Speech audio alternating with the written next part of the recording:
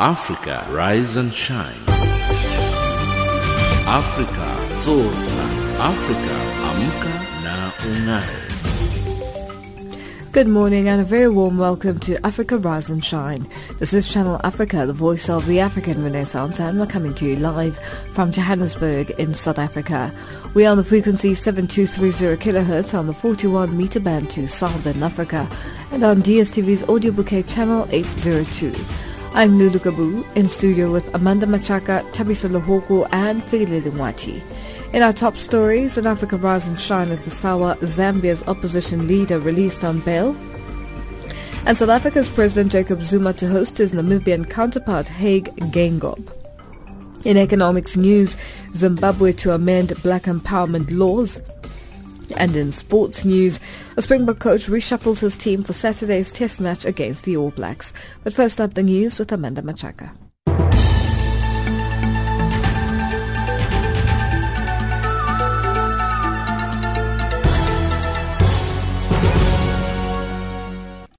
Good morning. The prosecutor of the International Criminal Court says it would be sad to see Africa pull out of the body. Some countries in Africa have been threatening to withdraw from the ICC, which they are accusing of targeting the continent. In an interview with the SABC, prosecutor Fatou Bensouda gave an update on cases before the court. There are Belgians that are amongst the ranks, Canadians. We heard, even the Dutch, Netherlands, we heard that they have their nationals who are joining the ranks.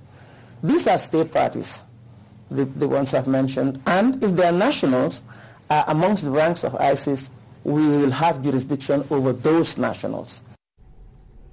South Africa's outgoing public protector Thuli Madonsela will provide President Jacob Zuma with a set of questions to answer following her investigation into so-called state capture by the wealthy Gupta family.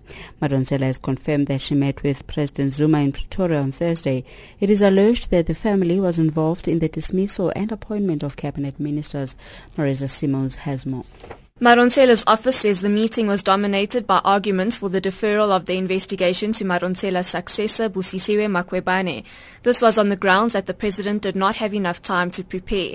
President Zuma's legal team and Madonsela agreed that the president would answer a set of questions through an affidavit. He will then meet Madonsela again to clarify issues. Madonsela will leave office next Saturday. Rwandan President Paul Kagame has scrapped off two key ministries from his cabinet. Wednesday's cabinet reshuffle saw Internal Security Minister Musa Fazil Harerimana and that of the East African Community Affairs lose their seats. Three more ministers lost their seats, with others given new portfolios. Silvanus Caromero reports. The new arrangement saw the creation of two new portfolios: State Minister for Constitutional and Legal Affairs in the Ministry of Justice and the State Minister for Socio-Economic Affairs and Development in the Ministry of Local Government. In addition, the East African Community Affairs docket has also been scrapped off as an independent ministry. The 30-member cabinet includes 11 women representing 36% of it. Doctors at Sudanese government hospitals have held a nationwide strike to demand better facilities, higher wages and protection from security forces. The Federal Committee of Doctors said medics at government hospitals were handling only emergency cases following the launch of the strike action. Thursday's action was in protest at low wages, deteriorating services and a rise in attacks on doctors by both the security forces and relatives of patients. In recent weeks, Sudanese media have reported several attacks on doctors by policemen or angry relatives of patients. The failings of the public health system have led to a boom in the private sector, which now counts more than 1,400 hospitals nationwide. And finally, more than 3 million people on the U.S. South Coast are to be evacuated as Hurricane Matthew slams into Florida. The storm, which has killed more than 100 people in Haiti alone, also devastated parts of Cuba and the Bahamas. President Barack Obama has declared a federal state of emergency in Florida. Highways in the state and in neighboring Georgia and South Carolina and North Carolina are clogged up as thousands of people make their way inland to escape the Category 4 storm. Channel Africa News. Africa, rise and shine. Africa, zorka. Afrika, amka na ung'are.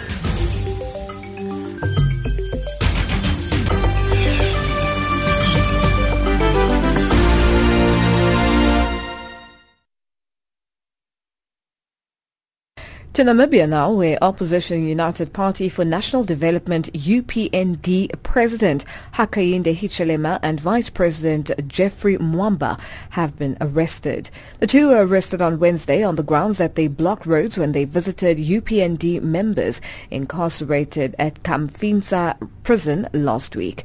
The arrest has resulted in law enforcement fighting, running battles with unhappy UPND supporters.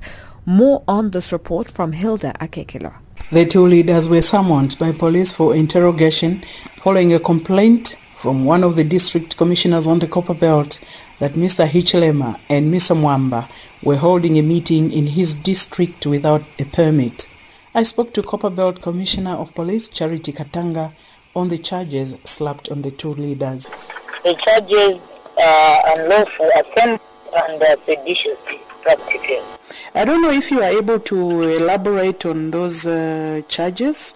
On 26th September 2016, between 16 and 17 hours, they held an illegal meeting where they addressed Mpongo residents without police notification as required by the Public Order Act, contrary to Section 75 as read with 74 of the Penal Code.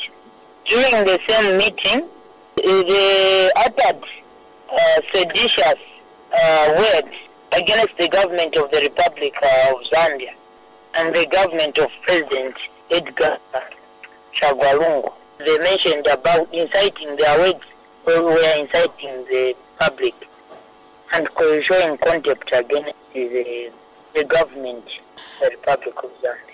Some online reports are saying they've been denied food and water. Is that true?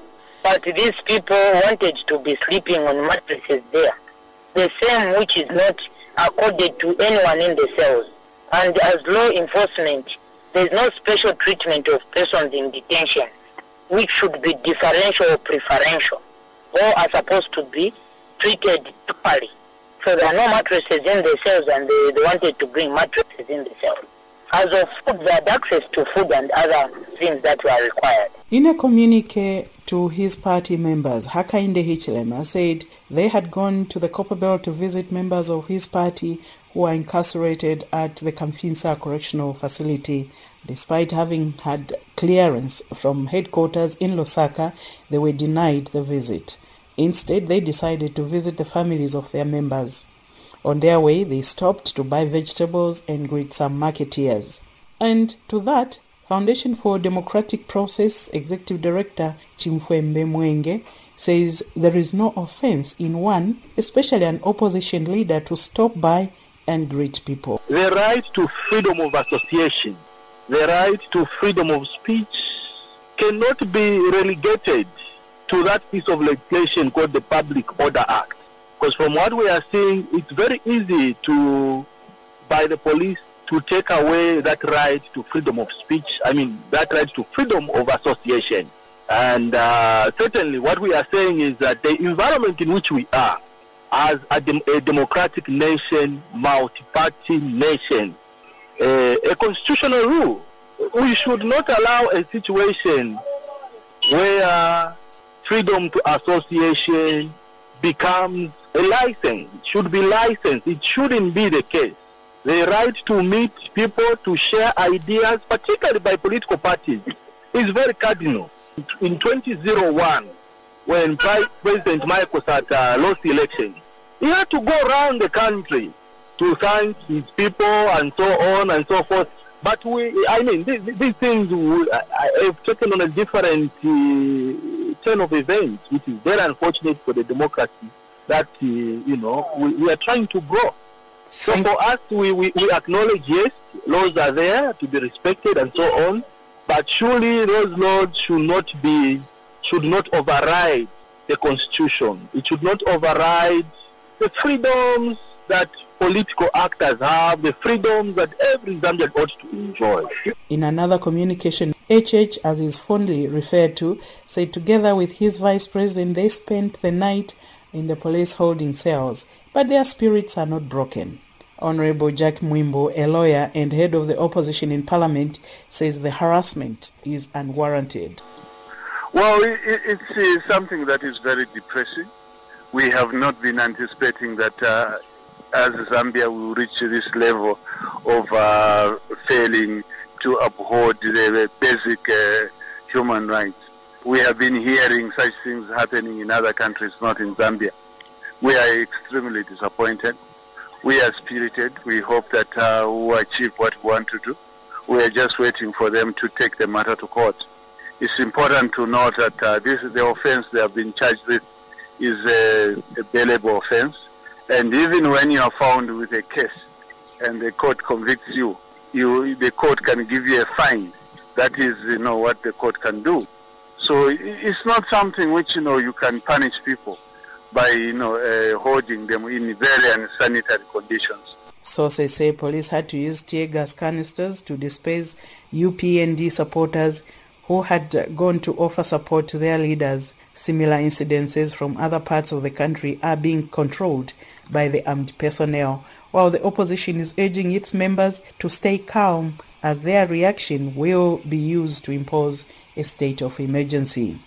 Reporting for Channel Africa, I'm Hilda Kekelwa in Zambia.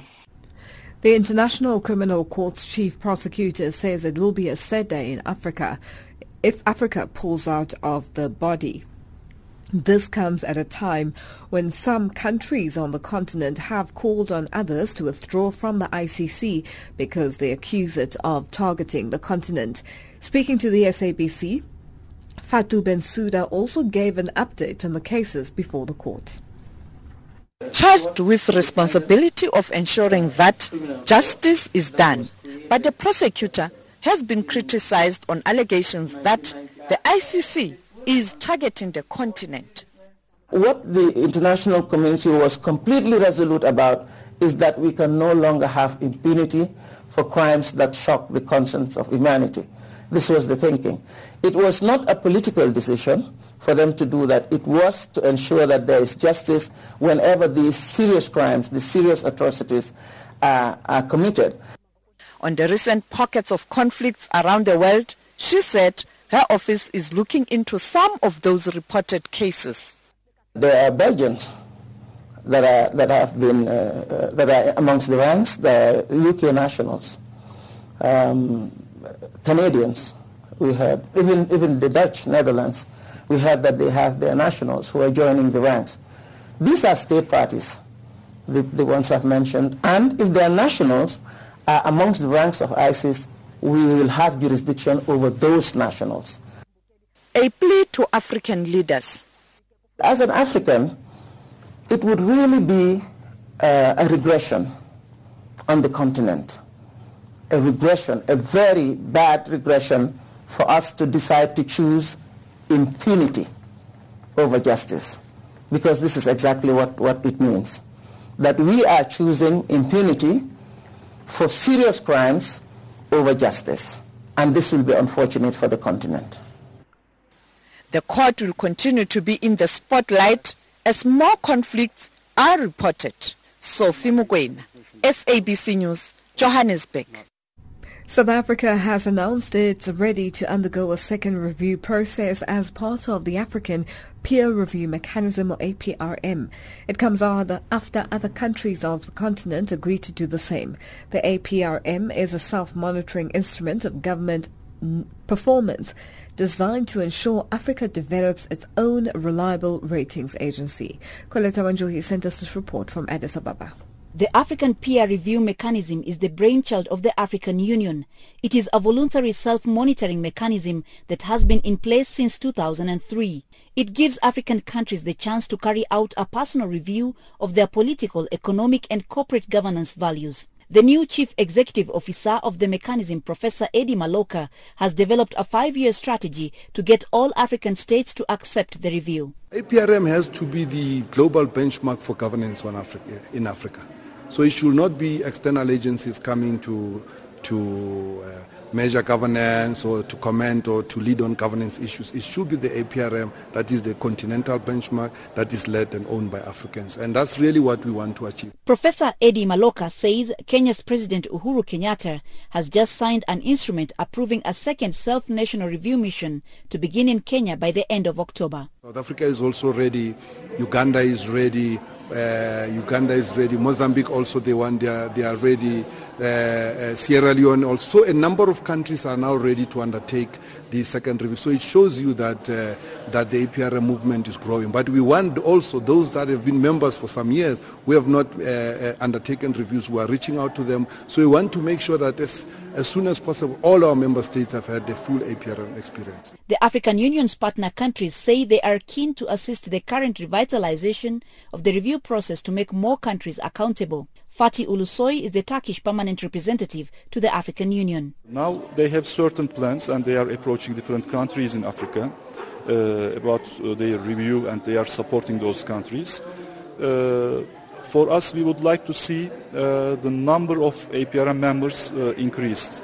So we fully encourage universal membership from the African continent. Pierre Fruling is a consular at the Swedish Embassy in Ethiopia. We really hope that the revitalization of the APRM mechanism, together with other mechanisms and structures and efforts within the African Union and together with the member states, will have success in the future. That is really a great hope. Namibia is the latest country to subscribe to the African Peer Review Mechanism. The African Peer Review Mechanism now has 36 member states who have reportedly honored their financial expectations.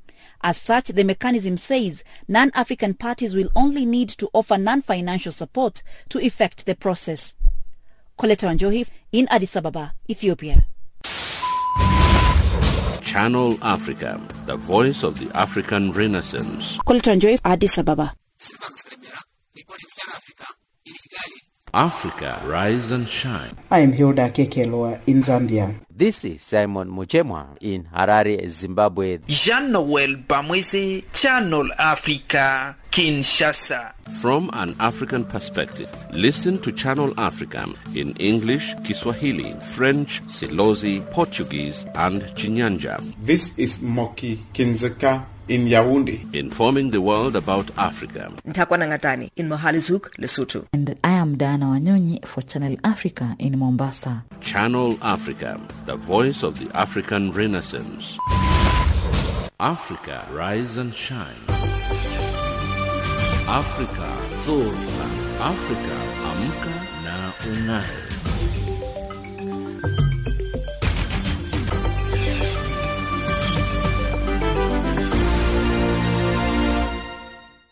Governments of South Africa and Namibia are consolidating efforts to ensure that both countries cooperate in initiatives to secure energy security. President Jacob Zuma will today host his Namibian counterpart, President Hage Geingob of Namibia, where both leaders will chair the second session of the South Africa-Namibia Binational Commission. The one-day meeting will, among others, discuss measures to strengthen trade and investment ties in the fields of transport, health, education, science and technology, agriculture, immigration and energy. Tsepo Ekaning has more. The main objective of the South Africa-Namibia Binational Commission is to coordinate and facilitate bilateral cooperation between the two neighboring countries. South Africa is the source of 66% of Namibia's imports and is responsible for approximately 80% of investments in key industries such as mining, retail, banking, agriculture and insurance. On the other hand, Namibia's main exports to South Africa include beverages, livestock, meat products, fish and minerals. Like South Africa, Namibia is faced with massive energy supply constraints which often deters foreign direct investment. Netumbo Nandi-Ndaitwah is Namibian Deputy Prime Minister and Minister of International Relations and Cooperation. Energy is very critical for development. We will not be able to move if we don't have the necessary energy. In this regard, the government of Namibia is committed to ensure that work on Kudu gas project commenced. Namibia also wishes to reiterate its readiness to work together with SADC and the AU member states on the Grand Inga project.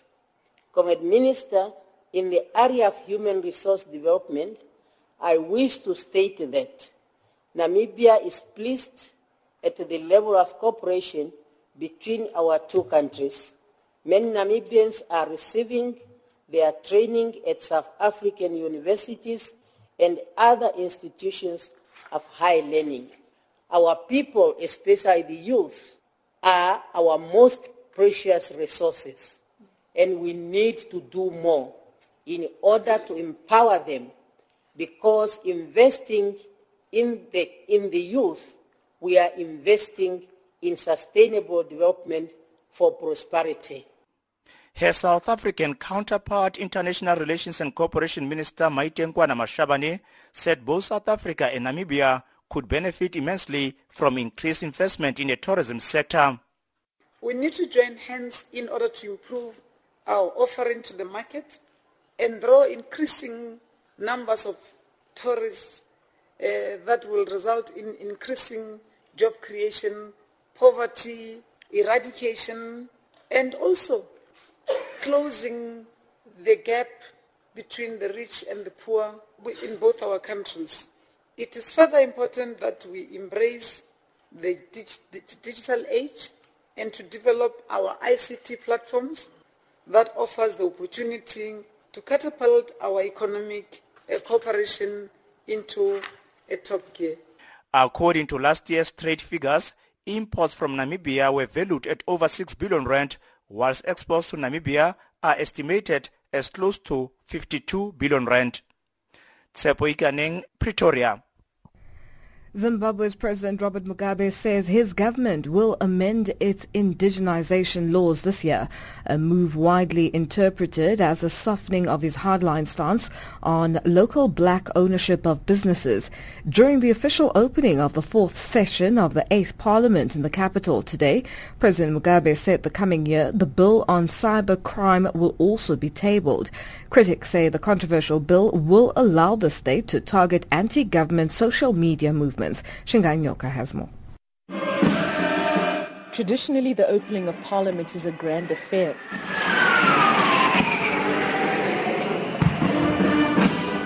President Mugabe, accompanied by his wife Grace, arrives in a vintage Rolls-Royce, surrounded by the Presidential Guard on horseback. Then a flypast and the inspection of the Guard.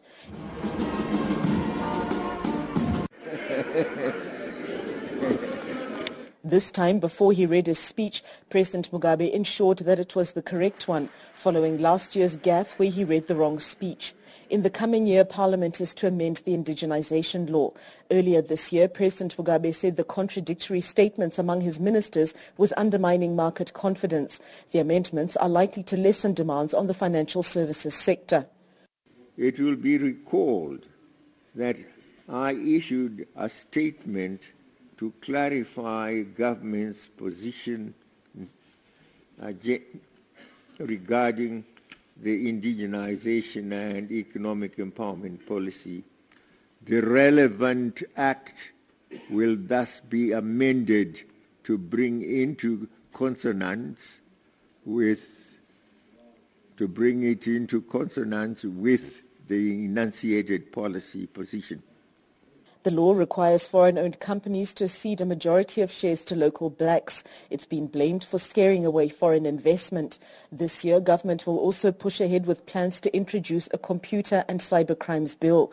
Government says the bill will curb cyber terrorism, while the opposition believes it will enable government to spy on its opponents. The opening of Parliament was marred by claims that several opposition members received death threats via text message.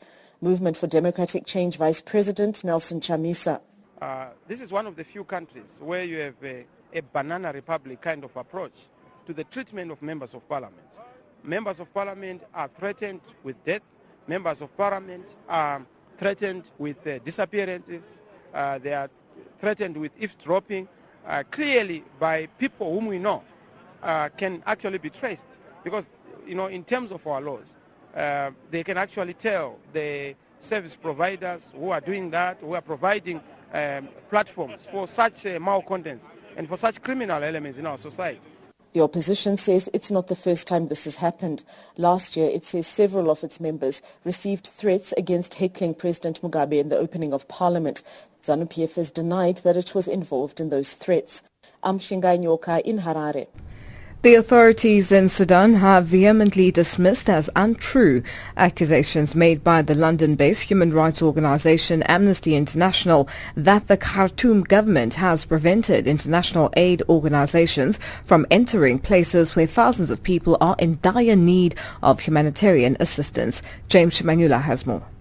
The government of Sudan, through official spokesman for President Omar Hassan Ahmed al-Bashir, says it has not blocked staffers of international aid organizations from entering areas inhabited by thousands of people in need of food in the troubled and disputed South Kordofan region. One part of the region is controlled by rebels of Sudan People's Liberation Army North, while the other is under the control of the Khartoum government troops. For over 5 years, Khartoum jet fighters have made frequent flyovers in South Kordofan, dropping bombs targeting civilian populated areas. The air-to-ground military action has forced nearly 500,000 people of Kordofan to live in fear, with nearly half of them living in caves.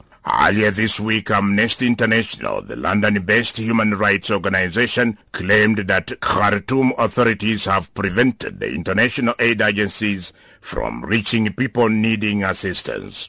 To get the Khartoum government reaction, I spoke by telephone to President al-Bashir's spokesman, Rabi Abdelati, who vehemently denied Amnesty International claim, but in a nitty-gritty answer, Abdelati had this to say, which implied that his government allows international aid agencies to enter the war-stricken Kordofan region. Yes, no problem. For the organizations that want to assist, they can come through the Sudan and they can provide aid to Southern Kordofan areas affected by war. Amnesty International, the London-based human rights organization, is claiming that Khartoum is preventing international aid agencies from crossing into areas where civilians are in dire need of food and other essential commodities. How do you react to that? No. Actually, our president already announced for ceasefire. Now there is a will of our government to go through and to implement all what mentioned in the roadmap. President Omar Hassan al-Bashir's spokesman, Rabi Abdelati, also denied that his government's military jet fighters have been bombing South Kordofan. The Khartoum government's denial, as has been said at the outset, comes at a time when international aid agencies have been restricted to enter the troubled South Kordofan region. To affirm that indeed South Kordofan is a restricted area to aid agencies, let's hear what Amnesty International's researcher for Sudan, Priscilla Nyagoa Tut, says about the restriction. Since 2011, the government has restricted the kind of access people can get into South Kordofan. Certainly, the government has restricted access to most areas, to most SPLM North-controlled areas of South Kordofan. What message do you have for the people of Kordofan? To the people of South Kordofan, we urge them to remain strong. As the message from Amnesty International researcher Priscilla Nyagoa Tut to the people of South Kordofan in Sudan to remain strong sinks into thousands of desperate South Kordofan residents, time will tell whether or not they will endure the strength of being strong while Khartoum jet fighters continue to fly over their caves and rural homes to drop bombs. Reporting for Channel Africa, this is James Shimanyula. Our headlines up next with Amanda Machaka.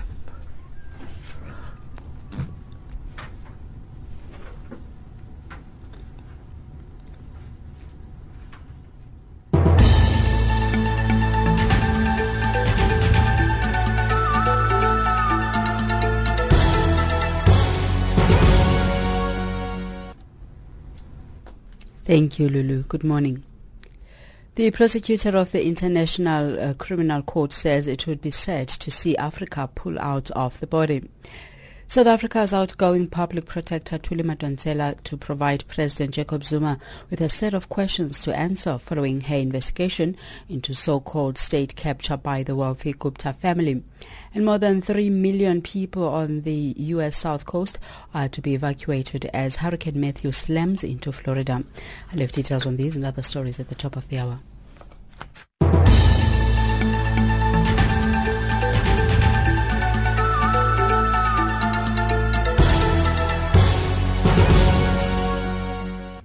Thank you, Amanda. The 656-kilometer railway from Ethiopia to Djibouti has officially begun operation.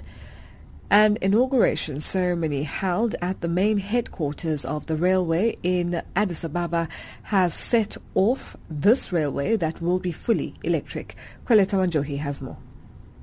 The Prime Minister of Ethiopia, Haile Mariam Desalegn, the President of Djibouti, Ismail Omar Gwele, and the President of Togo, Faura Ngasibe, witnessed the official inauguration of the Ethiopia-Djibouti Railway at its main station in Addis Ababa, Ethiopia. Goods and people can now move from Addis Ababa to Djibouti by rail, and instead of the 3 days on road, the trip will be as short as 10 hours twice a day. Ethiopia Haile Mariam Desalegn says that this is a big achievement for both Ethiopia and Djibouti. I think it is a gift to the people of Ethiopia and Djibouti for cementing a strong friendship and relationship between our peoples. So we thank the people and government of China for this, both in terms of the modern technology acquisition and technology transfer to our countries. And we are also very glad that this is the first in Africa which has happened today. We are lucky in this regard, and we want to continue with this kind of cooperation in production capacity development and industrialization of our two countries. President Ismail Gwele of Djibouti says that this modern transport link that carries 3,500 tons per trip is the beginning of many more joint projects between the two countries. Too often we hear that African countries must bridge the gap for infrastructure, and too often we are told why it cannot be done. However, I can say without a doubt that our partner in this endeavor and in many others, the People's Republic of China, has stood by us and has been instrumental in making the structural transformation of Africa possible. China has funded 70% of the $3.7 billion cost of the project, and 30% was funded by the Ethiopian government. It has successfully constructed the railway and says the two countries should make use of the existing China consortium to develop economy along the railway. One of Ethiopia's main hydropower plant, called Gibe 3, has been dedicated to this fully electric railway to ensure no interruption of supply. The first 3 to 6 months of operation will be used as a test period. This project is not only about economic benefits for Ethiopia and Djibouti, but it is also a proof that integration is key amongst African countries if such mega projects are to be implemented in the continent. Koleta Wanjohi for Channel Africa Radio in Ethiopia's capital, Addis Ababa. Malawi and Mozambique have intensified an agreement to interconnect their electricity power networks so that the two countries are connected to the Southern African Power Pool SAP. This comes hot on the heels of continued power blackouts in Malawi. The power blackouts have caused havoc on both private and public sectors, including households. George Mango reports from Lilongwe. Malawi authorities say feasibility and environmental and social impact assessment studies are in progress. They add that such studies will be completed by May 2017. The activities timelines indicate that the interconnector project will be completed by 2019. Through this line, Malawi will be able to trade a minimum of 50 megawatts. The design of this line is to the maximum line capacity of 250 to 350 megawatts. Currently, a request has been sent out to the World Bank to extend the studies to the short extension in Zambia between Chipata and Mchinji. Last year, Malawi requested Zambia to share her power so as to contain persistent power blackouts. But what is the current situation on the ground? This is the question that I did put to one of the Lilongwe residents. This blackout thing which is happening in Malawi, it's just like a mess to the country because we are failing to cope up. Even if we are failing even to buy food, because everywhere you don't find even bread, you don't have even bread in the locations, whatever, failing to iron the clothes. If electricity is blackout from 6 o'clock in the morning, they come at 12 o'clock at the night. So you cannot do anything during the night like that. You are a married person, as you have told me. What happens mainly when you want to, have fun and then maybe, buy some food stuff in view of these issues of blackouts? We are even failing to buy some of the things which our children enjoy at home. They cannot even watch the cartoon. They cannot even do anything. They're even crying, failing to enjoy themselves. And we are even failing to access maybe to the meat we used to do because we don't have in our local butchers because of electricity. In this case, how do you, survive? Survival now is becoming hard because it means that you just go to buy the available things which are not even worth it to. But I'm just appeal to the government that at least they should have pumped more money to the Electricity Supply Commission of Malawi so that they can upgrade their machines, because the machine which they are using now is the same machines we are using in 1970, 1980. So the demand is high, but their supply is low now. That's the problem. It is not helping us. Even if you go to work, the same thing, you find the blackouts. You cannot even do anything. Wherever you go, you find it's blackout. Current state of affairs is that private and public sectors, including organizations, depend on generators, which means they spend a lot on fuel. With charcoal becoming scarce, lives of many residents in towns and cities continue to be engulfed in hard times. Food is being wasted as refrigerators are being rendered useless in the absence of power. Workers fear this will lead to job cuts because most companies are already underproducing against the market demands, but authorities maintain that they have intensified other cross-border imports from neighboring countries. Currently, Malawi and Mozambique are vetting power supply agreements which are expected to be concluded by the end of this month. George Mohango, Channel Africa, Lilongwe.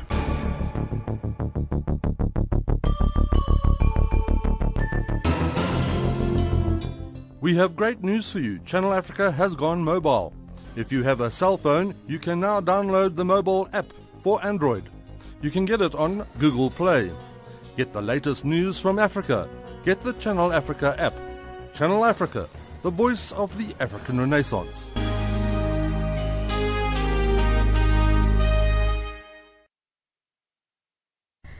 Mining experts met in Johannesburg yesterday to drive the way forward for the industry and share insights into global commodity market prospects and investment opportunities. South Africa's former Finance Minister Trevor Manuel pointed out at the conference that foreign direct investment into the country has fallen to a fraction of what it was, from being number 1 in gold in the world to 7th position. To find out more on this, Khumutso Mopulane spoke to Bernard Swanepoel, Joburg Indaba chairperson. This is our 4th edition, and it's gone from strength to strength. I think it's the place where we really discuss the issues that we are facing as an industry. Yesterday we touched on a wide range of topics, including some political inputs from the ANC and others. And today we are dealing in what we call face-to-face conversations. We're bringing stakeholders together, community and investors, companies and fund managers, and we are putting the issues on the table and let the different parties share their views on it. You know, this industry has got the potential to continue to be the engine room of our economy, and clearly we are not fulfilling our destiny and our potential. And so I think we should all take stock and say, what is stopping us? And instead of just blaming the government, and clearly there are some significant issues with regards to the leadership and the regulatory environment, but issues like safety and productivity and cost are issues very directly under the influence of the companies, and we're also raising those and asking the CEOs, some 20 if not 30 of them that have been on the platform, is what are you doing to fix that? What are you doing to attract new investments into your companies? And we've had a really good conversation on that as well. At the moment, what challenges are there in the mining industry? Top of the list continues to be regulatory certainty or lack thereof. This morning we've had a conversation between previous president of the National Union of Mine Workers and Joseph Matundwa from AMCU, and clearly we are not even addressing the same topic from the same perspective. The level of mistrust is significant, and as long as we don't share facts, as long as we come from different perspectives without even agreeing on the facts facing the industry, we've got a long way to travel. And those are the issues we are trying to at least make some progress on. In the afternoon, we are talking about the energy aspect of our industry and what to be done in terms of new sources of energy. We're also talking about innovation and new technologies. And then right to the end of the present of today, we have got some companies presenting typical investment opportunities into the junior sector, something which has always been near and dear to our hearts as the Joburg Indaba. Bernard, what are your thoughts on the nationalization of mines? We know that Matundwa also spoke on that, saying that he thinks that a portion of mines should be nationalized. What are your thoughts on that? Yeah, obviously that has not worked anywhere in the world. It's not working particularly well in South Africa, where state-owned enterprises are being held up as examples of mismanagement and incorrect allocation of capital. And I must say, Mr. Matundwa was not arguing for nationalization. He was much more arguing for mines which may no longer make sense to be run by the private sector, should perhaps be taken over by the state. So it was definitely not a call for blanket nationalization, but obviously as a unionist he would want jobs to exist forever, and therefore he feels that some mines should end up in the hands of the government. Illegal mining has also been a bone of contention in the past few weeks, as we saw in some mines around Johannesburg where illegal miners had died. Is this something that the Indaba is also looking at? No, we are not getting to the topic of the so-called illegal miners. Often those are abandoned mines, and the corporate entities that are involved here are typically not involved. Some of the mines have got a problem with illegal miners, but none of the mines here have got any linkages to the Langlaagte and other incidents which are currently making the headlines. The DMR hasn't participated at that level in this conversation, and clearly, the police and other people involved there are not part of our conversation.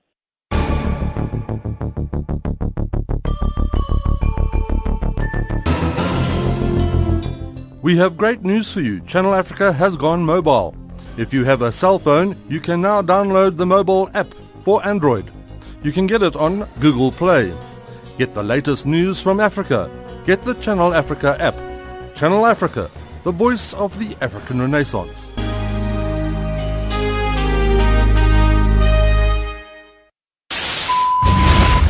Channel Africa, the voice of the African Renaissance. Colton Joy for Channel Africa Radio in Ethiopia's capital, Addis Ababa. George Muhango, Channel Africa, Blantyre.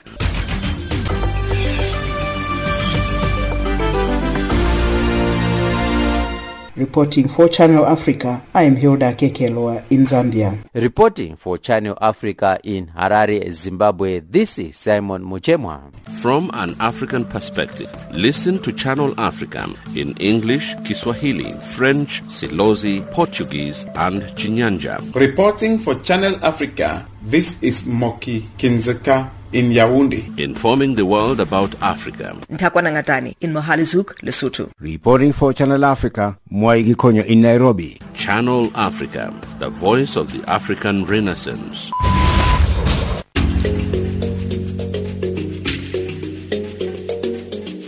This is Channel Africa, South Africa's only official international public radio station on shortwave, internet and satellite. from an African perspective. Listen to Channel Africa in English, Kiswahili, French, Silozi, Portuguese, and Chinyanja, informing the world about Africa. Channel Africa, the voice of the African Renaissance. Our economics update up next with Tabiso Lehoku.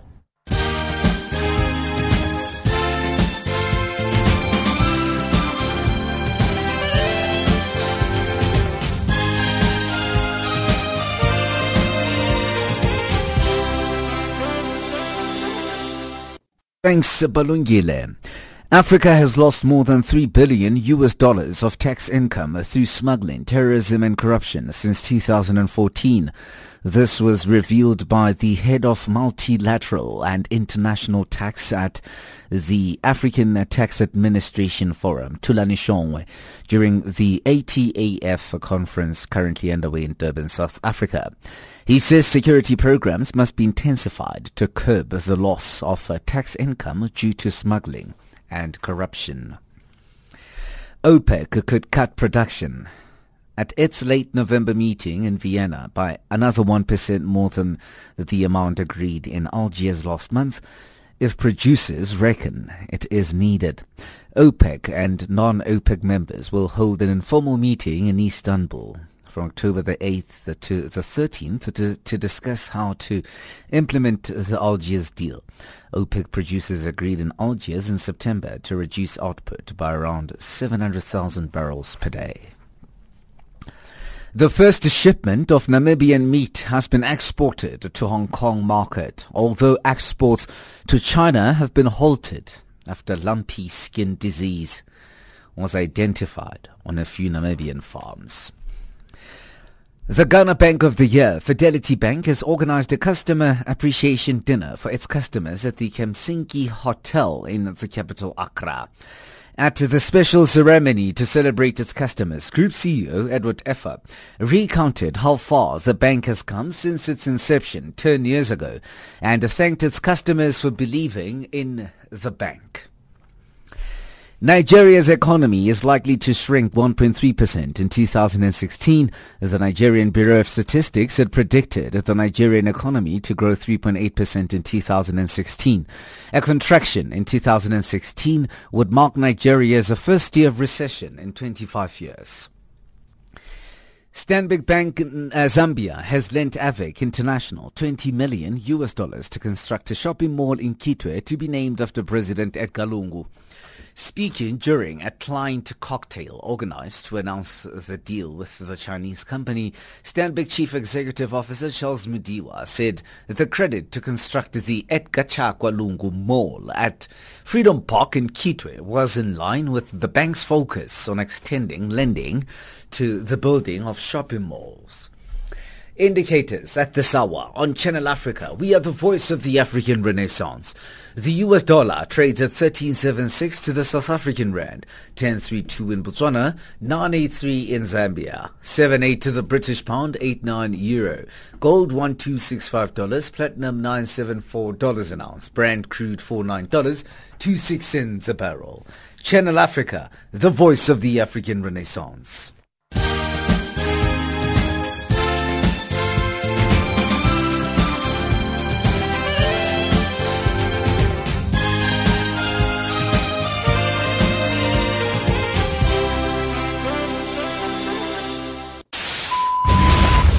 Channel Africa, the voice of the African Renaissance. Colton Joy for Channel Africa Radio in Ethiopia's capital, Addis Ababa. George Muhango, Channel Africa, Blantyre.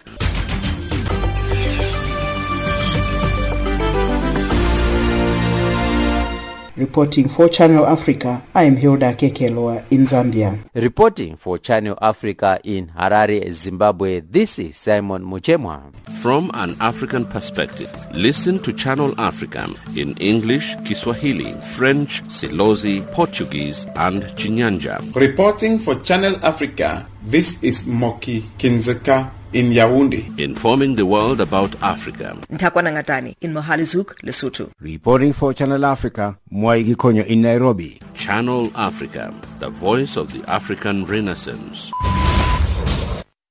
A sports update up next with Figile Lingwati.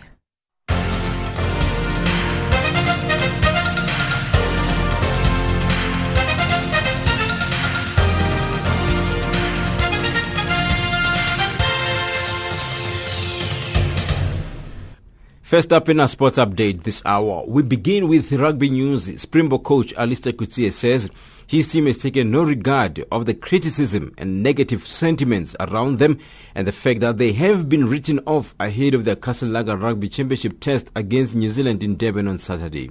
Coetzee says his players find motivation from within the team and they are fully aware of the magnitude of the task. Look, we're playing against the world's best team, number one team without a doubt. They've had the most continuity in coaching structures and players. Like I said previously, it's just have great systems. But our motivations come from within and not external, where people write us off and think we want to show them and prove to other people. No, that's not how Springbok operate. We understand the tradition, between the rivalry of the All Blacks in South Africa. And that have players gone before us, and if you hear how the respect that the All Blacks have for the Springboks and vice versa, then you'd understand we will be up for this game. It is great to be able to compete against the world's best team and also compete individually against a world-class player right opposite you. For us, yes, like I said earlier on, the game plan might not be completed or the finished act at the end of 2016, but it's work in progress. I'm looking, from this team to go out and perform. And we've spoken about it. We've spoken about our whys. We've spoken about the magnitude of playing All Blacks in South Africa and away, and really excited about it. Springbok captain Adrian Strauss will be playing his last game for the national side on home soil before he hangs his boots from international rugby at the end of the year, and Coetzee says the team won't allow sentiment to get in the way of their job. All Coetzee wants from Strauss is to replicate his man of the match performance from last weekend and continue to be the mainstay amongst the forwards and getting them dominance in the scrum and line-outs. Yeah, look, we won't allow emotions to come into this one. I think Adrian understands his job and his responsibility Saturday. Not looking anything than another good performance like he put up last weekend against the Aussies. He was really outstanding, and he's a guy that is really responsible for the great set piece that we're really experiencing this year. On to football news. Ghana captain Asamoah Gyan is anxious to end the poor run against Uganda when the two countries meet in the Group E's first 2018 World Cup in Tamale, west of Africa, this afternoon. Although Ghana have beaten Uganda 6 times, lost 3 and drawn as many, the Black Stars have struggled against the Cranes in the last decade or so. Since 2002, Uganda have triumphed over Ghana twice in the Nations Cup qualifiers, with the Cranes drawing on 2 occasions in the same competition. Ghana's only competitive victory in the same period came at home in the 2006 World Cup qualifiers, with a tie in Kampala ending 1-1. Gyan's coach in Ghana, Avram Grant, admits Egypt, Congo-Brazzaville and Uganda hardly make their World Cup ambitions an easy task, but is confident of victory today. FIFA President Gianni Infantino vowed that the 2026 World Cup bidding process will be free of the controversy that surrounded the selection of Russia as 2018 host and Qatar in 2022. Infantino was responding to a recent claim by US President Barack Obama that decisions on who hosts the Olympics and World Cup are corrupt. In the wake of corruption scandals involving FIFA since May last year, there had been calls for revotes or overall cancellation of the 2018 World Cup in Russia and the 2022 in Qatar. Infantino says for 2026 they would have to make sure that the technical report means something concrete and that is not only a political vote. Finally, with golf news, Alan Noren leads the Alfred Dunhill Links Championship after a superb course record equaling 64 at Carnoustie.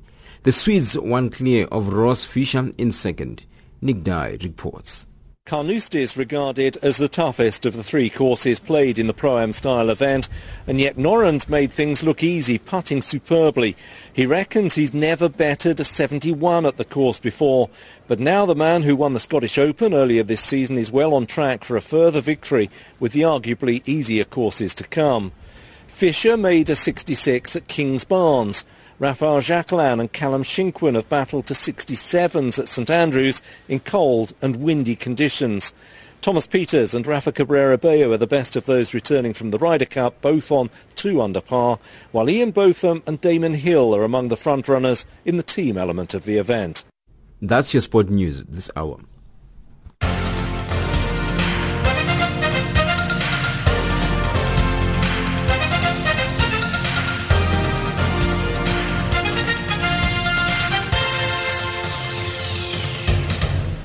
Africa, rise and shine.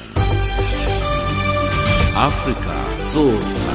Africa, amka na ung'are. Chima Music featuring Brian Temba with a song titled Never Thought takes us to the top of the hour.